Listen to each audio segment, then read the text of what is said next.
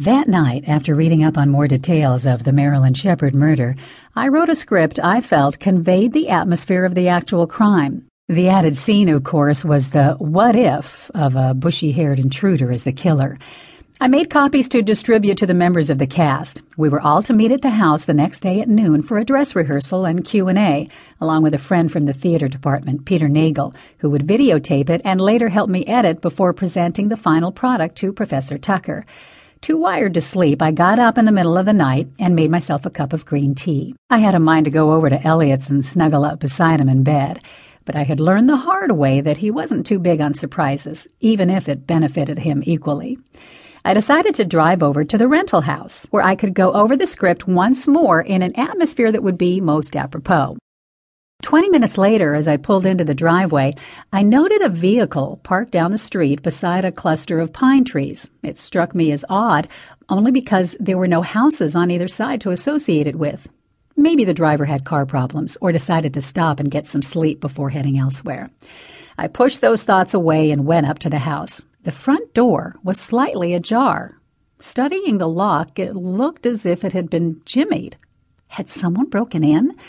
I found that hard to accept, as the house was currently unoccupied, and I'd seen nothing inside of particular value. Nonetheless, I wasn't going to dismiss the possibility outright, especially with the door showing clear signs of being forced open. Taking out the pepper mace I kept in my purse for protection, I entered the house guardedly. It took a moment or two for my eyes to adjust to the darkness. "Hello?" I said, as if I were visiting rather than being visited by an uninvited guest. I got no response and called out again with the same result. I began to mount the stairs, hopeful that if anyone had been in the house, they were long gone by now.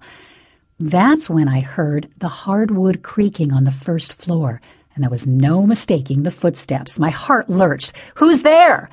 Instead of an answer, the steps picked up their pace, past the kitchen, down the hall, and into the doorway leading to the back door. A moment later, I heard the door open and slam shut. Instinctively, and perhaps foolishly, I ran back down the stairs and out the front door, hoping the intruder might come that way and show his or her face. I was too late for that. I saw the back of someone wearing a hooded sweater race toward the car parked on the street and get inside.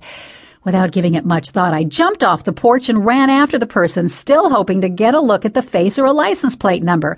I failed on both counts as the car sped away, leaving me in its wake. What did the intruder want in the house? I thought of the creepy rental agent and wondered if he had left something inside from yesterday. But he had a key, so he wouldn't need to break in. Stranger things had happened, though. I went back inside and cut on some lights. There was no indication anything had been taken. Not that I would know upon a cursory glance, as I wasn't familiar with the house's contents. I thought I heard a noise upstairs. Was someone still here? Or was it just the sounds associated with an older house settling?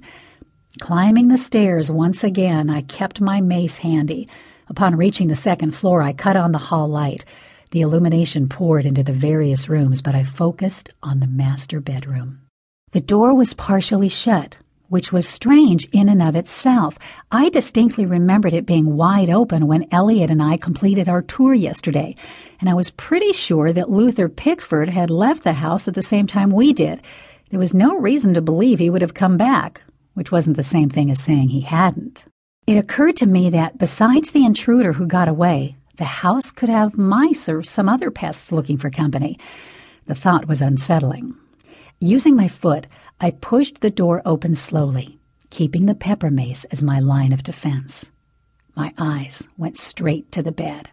I screamed in shock and horror when I saw a woman lying flat on her stomach with a large knife protruding from her back. The woman's face was turned awkwardly to the side and her eyes were staring blankly at me. It took a moment to realize where I'd seen that face before. Twice. Yesterday at the library, and then the Biltmore Theater Company. Camellia Fenkel.